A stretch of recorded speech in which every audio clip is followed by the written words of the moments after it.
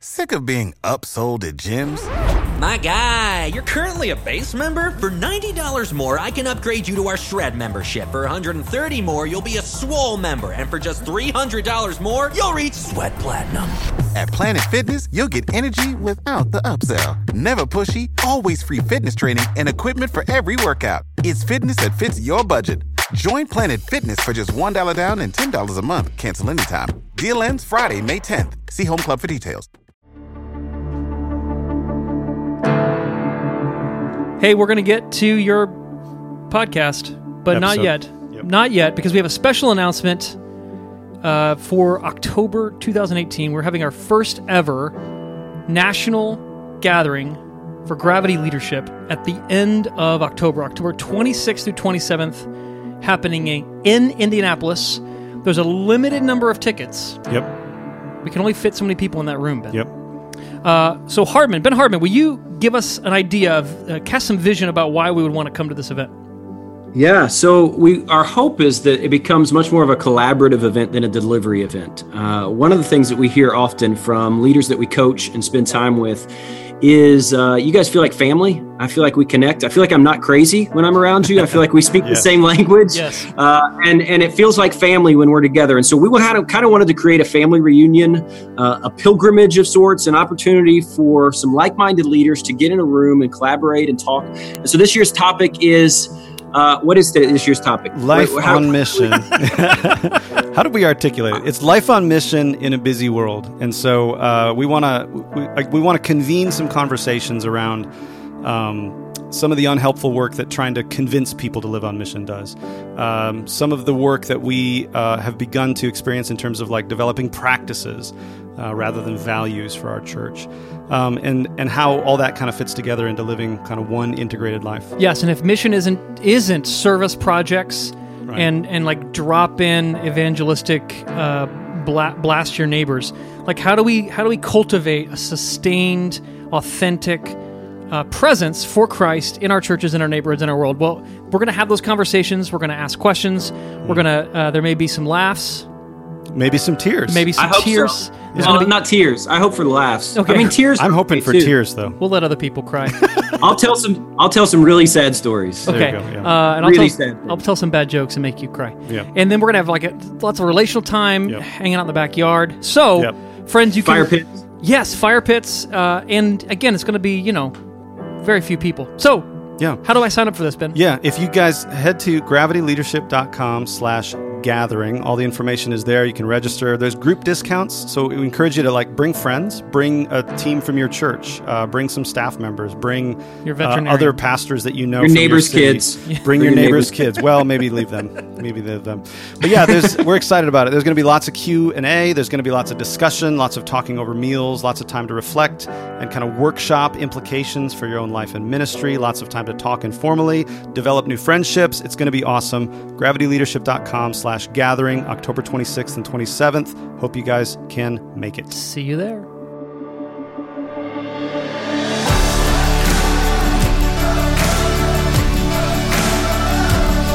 Welcome to the Gravity Leadership Podcast.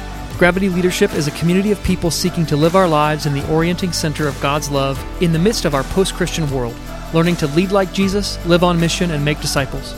In nature, gravity is the phenomenon that brings stuff together, objects as small as atoms and quarks, and as large as stars and galaxies. We believe the gravity of the Christian life is the love of God revealed in Jesus Christ. The Gravity Leadership Podcast is curated conversations on what it looks like to practically orient our lives and our leadership in the love of Christ, the gravity that holds everything together.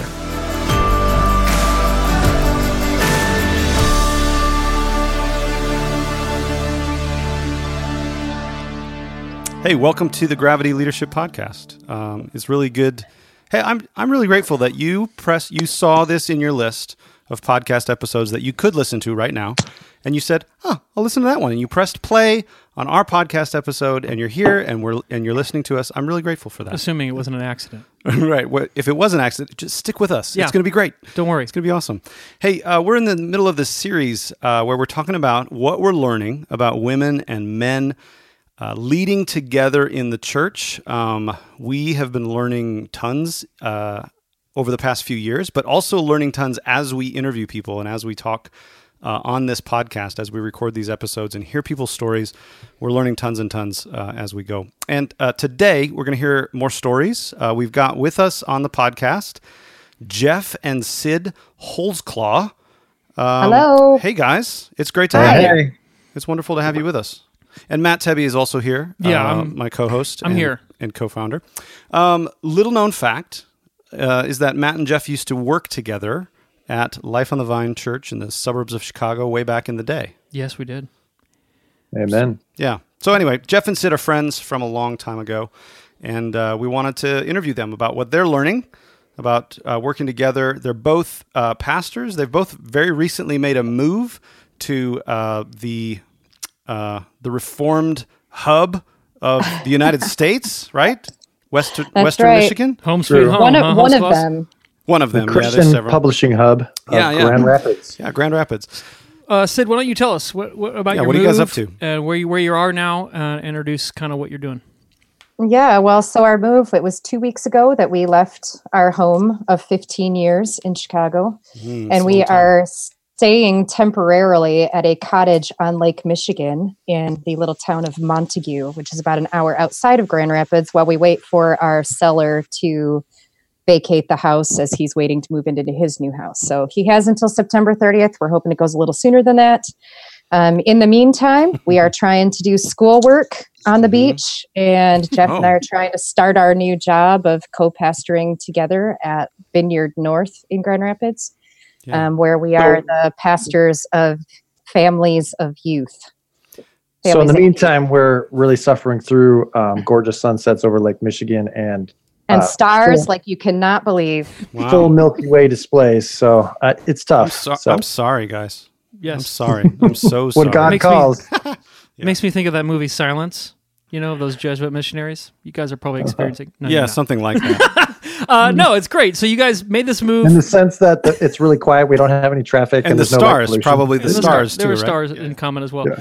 No, that's great, you guys. So we are telling our stories because we're not advocating for certain positions, but we are advocating for having relationships that are redeemed, where men and women can lead alongside each other in ministry, and we can actually have something to offer as Christian leaders to not only our churches and families within those churches, but to the world. So love to hear your stories as you maybe have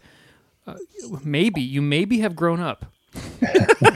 As you've maybe grown, you might have been getting older over the We last have few maybe years. changed. You've maybe changed. So, Sid, will you start off by telling us your story, like growing up? What was your thought of women in the church, and how has that morphed, shifted, matured as you've gotten older? Sure. Yeah. So I actually grew up in a very feminist household, in the sense that my mom was an only child raised by a very strong father who taught her that she could do anything. So she grew up very self-sufficient, and then she had 2 daughters of her own. And I lost my dad to a car accident when I was a really little girl. And so she was left as a single mom with 2 kids, and she wanted us to grow up believing that we could do anything and that we could be self-sufficient. So I grew up sort of swimming in the water of a woman can do anything a man can do, and she can probably do it better. Yeah. So That is that's so kinda- awesome. So that's how I grew up. And that was the church that we went to was a Christian Reformed church. And they were sort of at the edge of the envelope of trying to create space for women in ministry. So we were sort of the rebel church in town, in the sense that we had female deacons before the CRC Synod said it was okay. We had female elders before it was okay. And then when I left to go to college, we even had a female pastor before it was supposed to be okay. So that's sort of the church environment I grew up in. So I guess I grew up with the idea that women can be in ministry, but I also grew up with the idea that nobody else thought that that was true. So the fact that it was a rebellious, frowned upon thing, and it was sort of a spitting in your face, we're going to do it anyway kind of approach. And I understand why it needed to be that way, probably, or I understand why why it was fought that way. But growing up in that environment sort of turned me off to the whole idea of church ministry. But then actually later on, which I can get to later, but I remembered that in middle school, when I was making my profession of faith, the mentor I was working with asked me what I thought I might want to do, with God in the future. And I said, I think God might be calling me to be a pastor, which I only remembered much later in life because I promptly forgot that during a period of rebellion when I walked away from the church and everything that it had to do with. But it was in my 20s, I came into coming back to the faith. I was actually teaching at a school. I had gotten a job at a Christian Reformed school because I knew how to speak the language well enough to get my foot in the door. And I had to teach through the Old Testament, through the book of Judges, was the part that I remember most. And I remember the cycle of, as I'm teaching through this book, of the people are constantly turning against God, and God is constantly saving them from all of their disasters and giving them another chance. And it was during that period of time when I went, oh, maybe God will give me another chance. And the community that I fell back into in that period of time was a Reformed, charismatic, complementarian community. So yes, one of those. Yeah, very strong perspectives of what men and women, what their roles were, how those roles were supposed to be played out in relationship to one another. And but I would say that is exactly the kind of community that I needed to be in, because up until that point, I didn't have any respect for men, none. Because I had grown up with that idea that women can do anything and they can do it better. And so it took that complementarian community where there was actually a very loving idea of headship, in the sense that headship is the man dies first. And then the woman follows suit. So it was that kind of community that helped me actually gain respect for men being ministers of the gospel, because up until then, I don't think I really believed that. So that may be a very different story than a lot of women have, but that's the story I carried around, is that we don't need men except for procreation, until I came into this community where I was like, wow, men actually have a lot to offer to the church.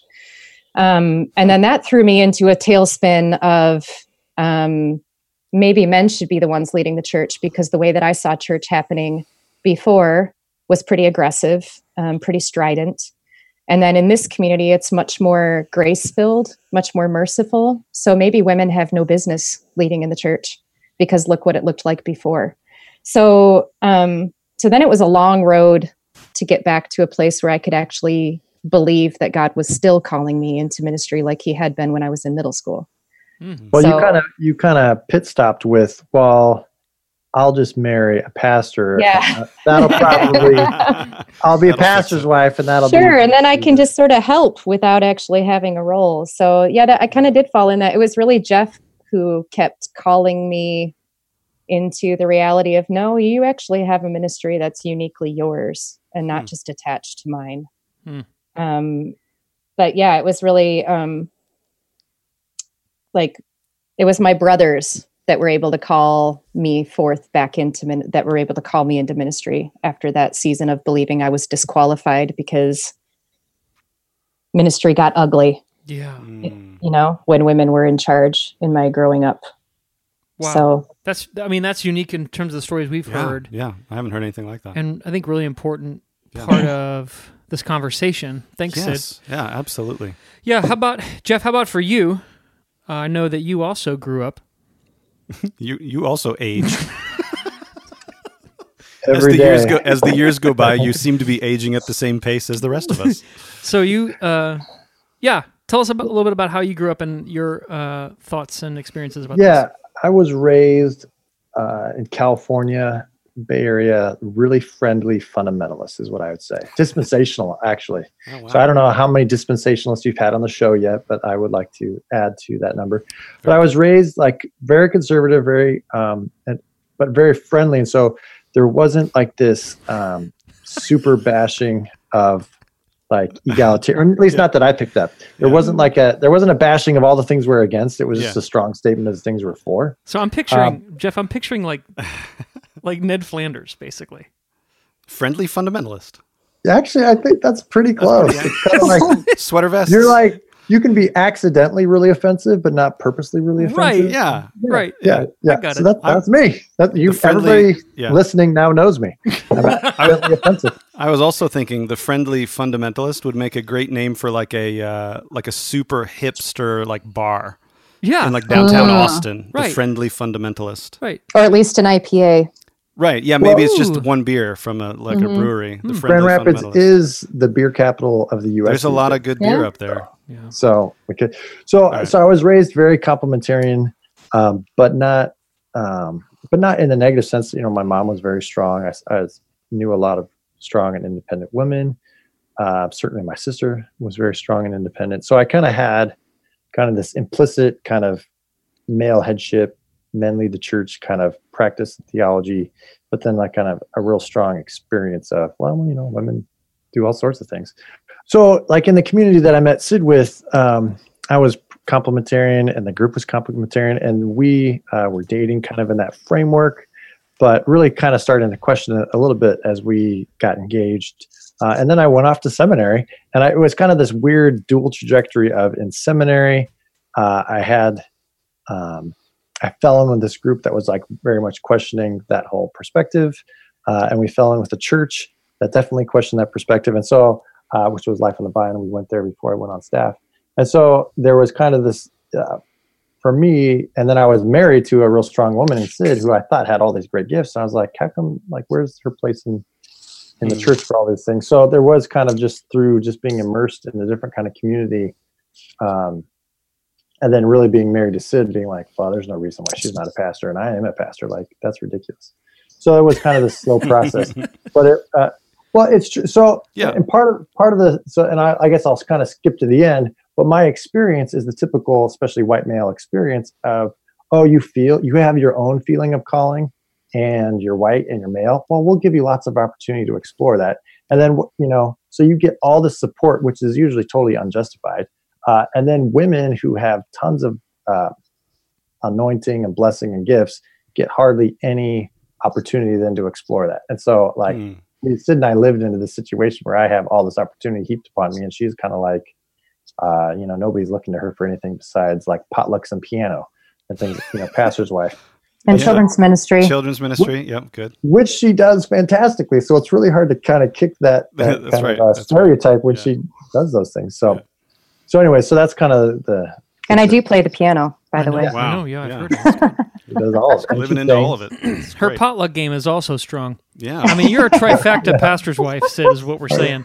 Triple threat. Yeah, so this is interesting. So both of you grew up with strong women models. So a woman leading in like her strength wasn't scandalous or brand new or even. But I would say that like the women leading that I saw growing up, and of course, I just want to first of all give the caveat that we all imagine our childhoods differently than they probably were. Like my interpretation of reality is probably not what was actually going on. Sure. But I interpreted the environment that in where like every woman that I saw leading seemed to be having an agenda, you know, like she wasn't, it was really that there was something behind what she was saying or doing that was like furthering the cause of women more than it was necessarily a pure embodiment of the gospel, if that makes any sense. Yeah.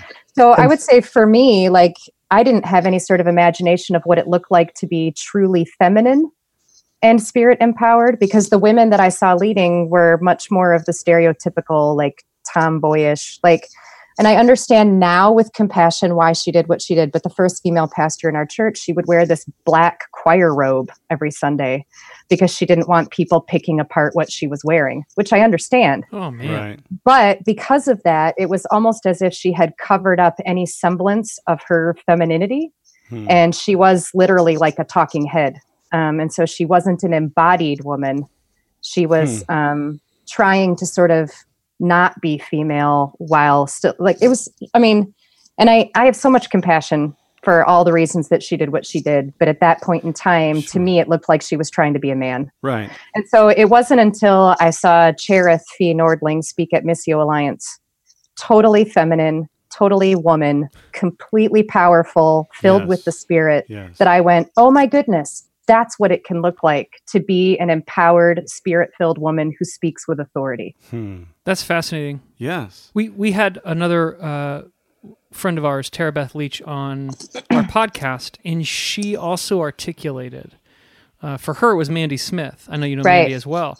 And she saw Mandy at that same gathering, Sid, leading and operating as she was kind of like the host or the MC. The MC of the conference. And for her testimony is, I finally kind of saw myself in Mandy in a way that felt, this is kind of a tricky word, but felt authentic and real, rather than a show, or I'm hiding something, or I'm pretending to be somebody I'm not. Right. Yeah. Because I think the thing that maybe men don't remember is that you guys have like thousands of people to give you ideas of like, yes, I'm kind of like that. I'm not really like that. That's kind of like me. That's kind of like, but we don't have that. And so like, there aren't that many women that we can watch and learn from and give us an imagination, really. And so it wasn't until Cherith gave me that imagination for what it could look like to be a spirit-filled, powerful woman who wasn't pushing an agenda. Yeah. And I hear you saying too that freed you then from this other, like you'd experienced that sort of modeling in a negative way, where you saw a woman doing something that you thought, I don't resonate with that. Here's what I don't want to be. I don't resonate with that. I don't want to be that. Right. But there's an amount, and I hear you also saying like you spent some time sort of resisting that as well. Then that actually became embedded in your theology, and you thought, well, maybe that's why women aren't supposed to lead, until you saw this embodied example. Yeah. Yeah, and then combine that with the fact that I am an Enneagram 8, which means that there is a lot of power always waiting to get out. And so about the power thing too is that. That was a really big revolution for me when I learned to look at power different as a good thing, because I will say like the men in my life were always like, and because I've been in an Anabaptist ethos, the idea is like, you're always giving away power. Power is a bad thing. You never want power. You never want to grasp power. You never want to use power. You always give your power away. Well, that was always kind of confusing for me because I don't think I have natural power like men do. And so when I read Mary Kate Morse, she wrote a book on, I think it's like, what is it? Making Room for Leadership. It's like Power, Space, and Influence. I think that's it.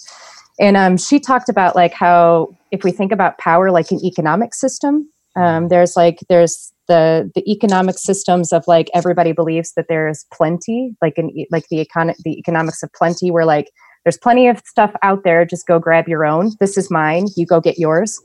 And then there's the economy of like a more communal economy where there's a limited number of resources, and these resources need to be for all of us, and we need to figure out how to distribute them and use them wisely. And she used that to talk about power and how like in the Western world, and especially, many men live with the idea of like, well, this power is mine. You go get your own. And she talked about power being more like there's only a limited amount of power within a group of people. And the people in that group decide who they're going to give their power to, who they're going to entrust with their power. And then that power sort of gathers in the one or two people that they have entrusted with that power. And so that was so helpful for me because Jeff always calls me a reluctant leader because I wouldn't lead until it became clear that nobody else was going to. And I was sort of like left to like, okay, well, if nobody else is going to do this, I guess I'll do it. And I finally saw that what was happening is that people were entrusting me with power, and I was abusing that by denying that I had any power and refusing to use that power on behalf of the good of the whole group. And it wasn't until I read that book that I was like, oh my goodness, power is a good thing. Power is actually neutral, right? It can either be abused or it can be used well. And so it was like when I realized that, then it was like, oh, people are actually handing me power because they trust me. And when I refuse to pick up that power and use it for the good of the group, I'm actually abusing the trust they've placed in me. And so when I figured that out and was able to be like, okay, these people trust me, I can use my power because they've given it to me. And then that's, I think, when ministry really sprang open for me, and when I was really able to operate in the power and the authority of the Spirit, because I was no longer afraid of power. Right. So that was a pretty huge shift for me. Yeah. So it's like the icon you had in your mind was was a certain kind of abuse of power. Where well, right. I think because I was surrounded by people who never wanted to have the power because they were trying to be sanctified and laying down their lives. Right. That was their own sanctification. Right. But my sanctification needed to look like being willing to take the power. Yeah. Yeah. Being willing to carry the power. Yeah. Yeah. Your sanctification worked in the opposite direction. Exactly. And so, man, that's really fascinating. Really helpful to hear. Yeah. How about Jeff, as you, there's like 70. Yeah, can we just have a moment of silence for Mary Kate Morse? She's still with us. And cheers, they're all still alive. We don't know though when you'll be listening to this podcast. Maybe sometime in the future. 2,000 years in the future. No. I mean, I'm just it doesn't make for a great podcast, but I'm thinking a lot about what you just said, Sid. Jeff, I'd love to hear your reflections on this as well. I think Sid's given us a helpful framework to think about. All of us have relationship to power and influence and authority, and our sanctification or our maturing as followers of Jesus can follow different trajectories. Some of us need to lay down the power. Some of us need to take up the power. How in particular, I know that you and I co-pastored together, then you co-pastored with your wife, then you've co-pastored with other women too.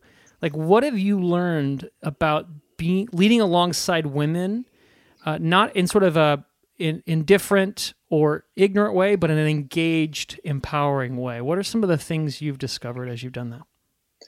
Yeah, well, so I'll kind of maybe get back to the power question or the like, how do you carry your cross as a leader? So I'll kind of get back to that in a roundabout way, but I think like initially, like my first lesson, not necessarily related to with Sid, was connected with leadership development. How do you identify and develop leaders? And for good or for bad, I think, I was kind of raised in the sink or swim model of leadership development, which is, people that God is calling, they will hear God's call, they'll respond to it, then they'll kind of offer themselves. Then you entrust them in small areas of ministry, and as fruitfulness is identified, then you can trust them in more, and they'll kind of be developed through a coaching initiative kind of framework. And so that was kind of how I fell in, or just kind of in my own life. And I'm like, again, I'm the friendly fundamentalist, but I have these deep streams of very drivenness. So I can be very driven while also seeming like mellow and laid back. And so I kind of imputed that on other people. Like, well, when I see other people functioning the way I function in life, then I'll know that they're probably leadership material or being called into ministry and things like that. And so after a couple of years, one, I found that that's not a great method just for about anybody, but two, not even for you, not even for those of us who are driven. It's a pretty bad method. Yeah. But two, I found that that's especially does not apply for women. Is that women need a lot more support. This is culturally and socially, in the sense of like they're not given a lot of affirmation in general. So they're like affirmation sales that are blowing them across the seas of ministry chaos is not that strong. That they're not given a lot of kind of natural resources or opportunities. So their tanks are not as full, and they're just not to make extreme statements, but like women are more relationally intuitively connected. And if you're not connecting with them, then they're going to internalize that as either something being wrong or disapproval or failure. And that'll cause them to just maybe distance themselves or remove themselves from ministry. So the kind of sink or swim method is just horrible for women. And so I learned that kind of early on, like, if we're going to identify and develop women, then we need to totally change, or at least I needed to totally change how I did that. The other thing is then also, how do you create relational systems that women can be a part of? Kind of like what Sid said about like preaching and seeing a woman preach that fully brings her, femininity is, personality men can create decision-making, just meeting protocols, just all sorts of systems that are very alienating to women. And so how do you kind of keep emotions, like, is it okay to cry in a meeting? Like, this is like a fundamental question. Is it okay to cry in a meeting, or have you ruined the meeting? And so like, and women will internalize this as, I'm not allowed to cry in a meeting, even tears of joy, tears of passion or tears of sorrow. Like that's out of place Yeah. in a pastoral meeting, right? Go figure. Yeah, let's pause here for a second, Jeff. I want to pause. I want to cut you off. Okay. Because I think that's a specific artifact that has been shaped by what I would say a toxic and deficient masculinity. Absolutely. Amen to that. That we foist like that. I don't know if we're like, hey, rule number 1 of this meeting is no crying. Like we don't have to actually say that, but it's because everybody knows it. Everybody knows it. Yeah. And if somebody cries, what happens? People get uncomfortable. The person who cries apologizes profusely and feels tons of shame. And that's how you know you've broken the rule. Yeah. Right. Yeah. And the only emotion you're allowed to show as a man in a meeting is anger, because that means you're passionate. But if a woman shows anger, that means boy. I won't just fill in the itchy words. There's different names. There's different names than passionate. Yeah, right. And so there's a total double standard when it comes to which emotions can be shared and what they mean by gender. So all these. So anyways, all to say, I hear the point there. Sorry, Jeff. One more. I just want to make sure people are hearing the point. Like, it isn't that men are inherently this way and women are inherently another way. It's that, socially speaking, we've been formed and shaped by a toxic masculinity, toxic patriarchy into these places, which necessitates dealing with it in the ways that you're talking about, right, Jeff? Right. That's what you're saying. Great. All right, keep going. Okay, so what else am I saying? I can't remember. What else were you saying? Well, no, I think this is important. There's, so we could take probably 17 things if we had time. But like our relationship to emotion and what emotion does in a community is one of those invisible barriers that keeps women like on the sidelines and margins of leadership spaces. Unless we name it and own it as men, as the gatekeepers, if you will, to the leadership spaces, like we can't ever do anything about it. It runs the show unless we explicitly name it. Right? So as men, we need to start naming that we have 5 emotions: happy, hungry, horny, angry, and tired. And like at least 2 or 3 of those things aren't even emotions. Yeah. Right? They're just like biological chemical responses. So like hunger is an emotion. Okay. That's definitely maybe hangry would be 5.5. Exactly. Right? But no, like we're stifled and stilted as men. We have no access to our emotional life. And what happens then is not that we're less emotional. Right. It's that repressed and stifled emotions run the show without us knowing about it. Yeah. And then from that repressed, stifled place, we're like, well, she can't lead because obviously she can't keep her composure in a difficult situation like I can. You know what I'm saying? Oh, you've just blown the doors off. No, so therefore she's disqualified for ministry because she started crying, There we go. And there's another thing that women deal with is that like people are always looking at the one woman who's leading and going, that's why it's either okay or it's not okay. Yeah. Right. Well, and the difficulty is... It's funny. Nobody looks at Bill Hybels and goes, that's why white men can't lead the church. That right there. That's why no more white men as pastors. Yeah. Nobody did that. Nope. Right. And so there's a lot of things. Just to jump back to what Sid said about like the power and things like that. I know like, for people like us, and I'm assuming like the listeners in the podcast, the men listening are trying to take seriously, what does it mean to have power or privilege? Sure. How to divest themselves of it. But the hard lesson I've had to learn in relationship to Sid, but then also other women, is their internal narrative has almost nothing to do with that. And so like we're all called to be conformed to Christ. We're all called to pick up our crosses and follow him, to die daily and these types of things.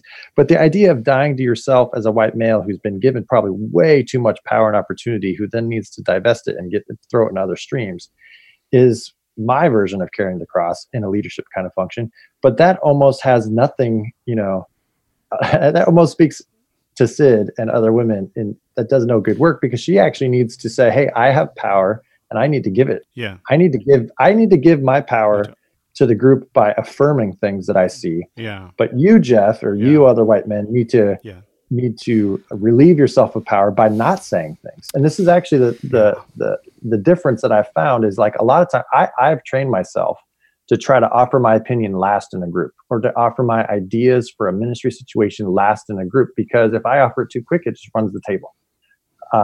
But with women, or especially with people of color, it's kind of like, I don't need to do that.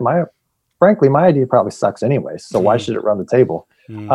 But the internal narrative that Sid, you can jump into this. The self-talk is that women already have the self-talk of my idea is probably stupid, or people of color have the self-talk, of like this idea doesn't fit or it's not going to work. Yeah. Right. So their carrying of the cross actually means saying no to that voice. I'm like waving my hands emphatically for those of you who can't see me, saying no to that voice and then serving the community by offering their idea. But I serve the community by not offering my idea. Yes. Right. And so it's a totally different thing. So Sid, do you want to jump in and add to that? Well, can I give a picture real quick of what happened? You got really animated there, Jeff. You ripped your shirt off, stood on your chair, and you pulled all my hair out, shaking back and forth. Yeah. Your fist frothing at the mouth. It was incredible. Just want to fill the picture in. So at worst case scenario. As friendly fundamentalist. Frenzied friendly fundamentalist. Strangely, he ripped off his shirt and there was a sweater vest underneath. And we were like, what? Anyway. And then worst case scenario is our attempt at sort of helping other people to be sanctified, where our sanctification is laying down power. That can actually feel and seem oppressive to others who they need to move in the opposite direction. But if all they're heard is like, no, you need to lay down, you need to go to the cross, you need to lay down your ego, lay down your ego, like all that stuff that's important for us.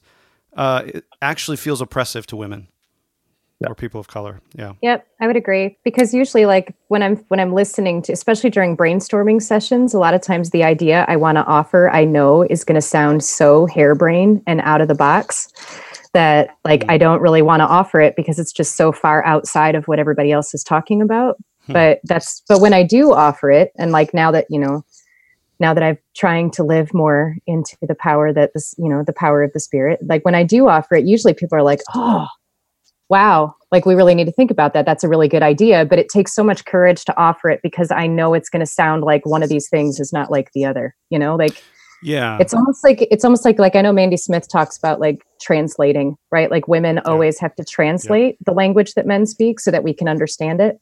But we rarely expect men to translate us, So being able to speak and say I know you don't really understand me, but you know what? Deal with it. I'm always translating you. You can translate me once in a while. Yes. And we don't really do that. Yes. Ben and I were talking about this earlier today, that women, we'll just talk about women here, not persons of color, other minority or people marginalized, but just women. Let me just say, I'm speaking for myself. I keep saying women. I should just say I. Right. Because not all women are like me. What you're describing, Sid, is that you had to develop, because you're operating and dealing in masculine male spaces, you've had to develop this deep empathy and sensitivity and connection and self-awareness and how to navigate sticky places. And you're always doing this translating. That is an incredibly necessary leadership competency. Yes. That most men who never become aware of the hegemony of their presence and how this culture is fully shaped by their preferences and desires, they never have to translate anything. Because I'm just objectively looking at things, and we're just speaking like it is. You know what I mean? As a bunch of dudes, and they don't realize they're actually being deferred to. Space is being made for them, right? Yeah, and we don't realize that, and so but that's actually one of the leadership competencies we actually train people to do. Yeah. And most of the men are very unfamiliar with it, but a lot of the women are naturals at it. Well, and I think that's why it's so important for men and women to minister alongside one another, because both are needed so desperately. Yeah. And I just want to throw another name. I mean, Carolyn Custis James and her work with women as the Azer warrior has also been really transformational for me, in the sense that women speak words of courage. They speak identity into men. They say, this is who you are. Continue to be that. To call forth, you are a whole person. You do have emotions. I give you permission to feel things and to, to be able to speak those words of life into our brothers, I think is a gift that women the friendships that I have with men who are pastors, I feel like they are willing to share things with me and say things to me and feel things in my presence that they don't feel the permission to feel or say when they're around other men. And I feel like that's such a valuable gift that women can offer to men in leadership, is that, to create a different kind of space where it's okay for you to be fully human and not live in this toxic masculinity world that is expected of you. Yeah. And I think that's awesome. like a huge, like if I could speak to the sisters who are listening here, and maybe Sid, you could add to this. Like I would just say, please be bold with your brothers in ministry, because we really need it. Like Sid has this like side ministry of going to conferences, asking men, how are they doing? And they just start weeping because, it's like us as dudes, we, like I see my pastor friends that I only see a couple years at a time, and we hug, how's it going? Right. Yeah. But we're not always going deep, but like, I think the sisters, like, you can get there a little quicker with us and, and we need it. So I don't know. That's good. Well, I'll just say this as we close. Sid, your friendship and leadership in my life has been a gift. I am not who I am who I wouldn't be without you. How's that for a convoluted compliment? Yeah. And I really appreciate your giftedness. So glad that you are stepping into that. Yes. Yeah, I benefit. I know Ben has benefited. I have to. Jeff probably does. Who knows? No, Jeff definitely does as well. And this church that you guys are just starting at, they will definitely benefit. I'd love to have you guys back on. Yeah. Because I think there's more conversation to have on developing an imagination for how to be alongside someone who isn't your spouse, right? How do we develop healthy friendships? Because I think a lot of the narrative about men and women in the church is how do we keep away from bad things happening? Sure. Yep. But what have you learned on how to cultivate good things happening in a friendship? So would you guys be willing to come back and chat about that? Sure. Yeah, absolutely. Sweet. And we could talk more, maybe it's a super niche audience, but more of like ministering as husband and wife. We got doozies of stories on that. I'd love to hear those stories too. I would too. Yes. I mean, I tell stories about ministering with Ben. He's my ministry spouse. Yeah. But it's not the same. It's not the same. Because we're both dudes. Yep. So. Yeah. Well, you guys, bless you. Yeah, thanks so much for joining us thank you. and being willing to share some of your experiences with us. We'll put all those resources you named, Sid, in the show notes if you want to get those books and those authors. We'll do that for you. Sure. Great. Peace, See you next time. All right, bye-bye. Okay, bye.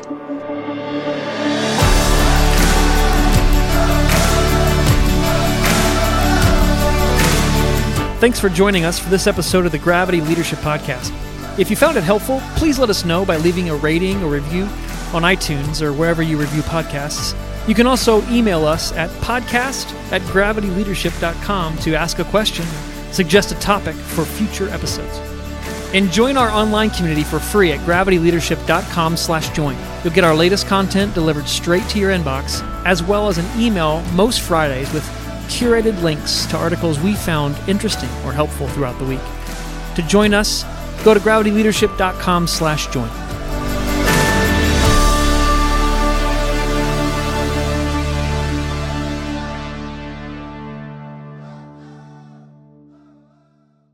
You know how to book flights and hotels. All you're missing is a tool to plan the travel experiences you'll have once you arrive. That's why you need Viator. Book guided tours, excursions, and more in one place. There are over 300,000 travel experiences to choose from, so you can find something for everyone. And Viator offers free cancellation and 24/7 customer support for worry-free travel. Download the Viator app now and use code Viator10 for 10% off your first booking in the app. Find travel experiences for you. Do more with Viator. Sick of being upsold at gyms?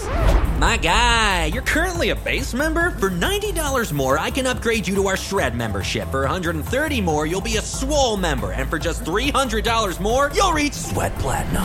At Planet Fitness, you'll get energy without the upsell. Never pushy, always free fitness training and equipment for every workout. It's fitness that fits your budget.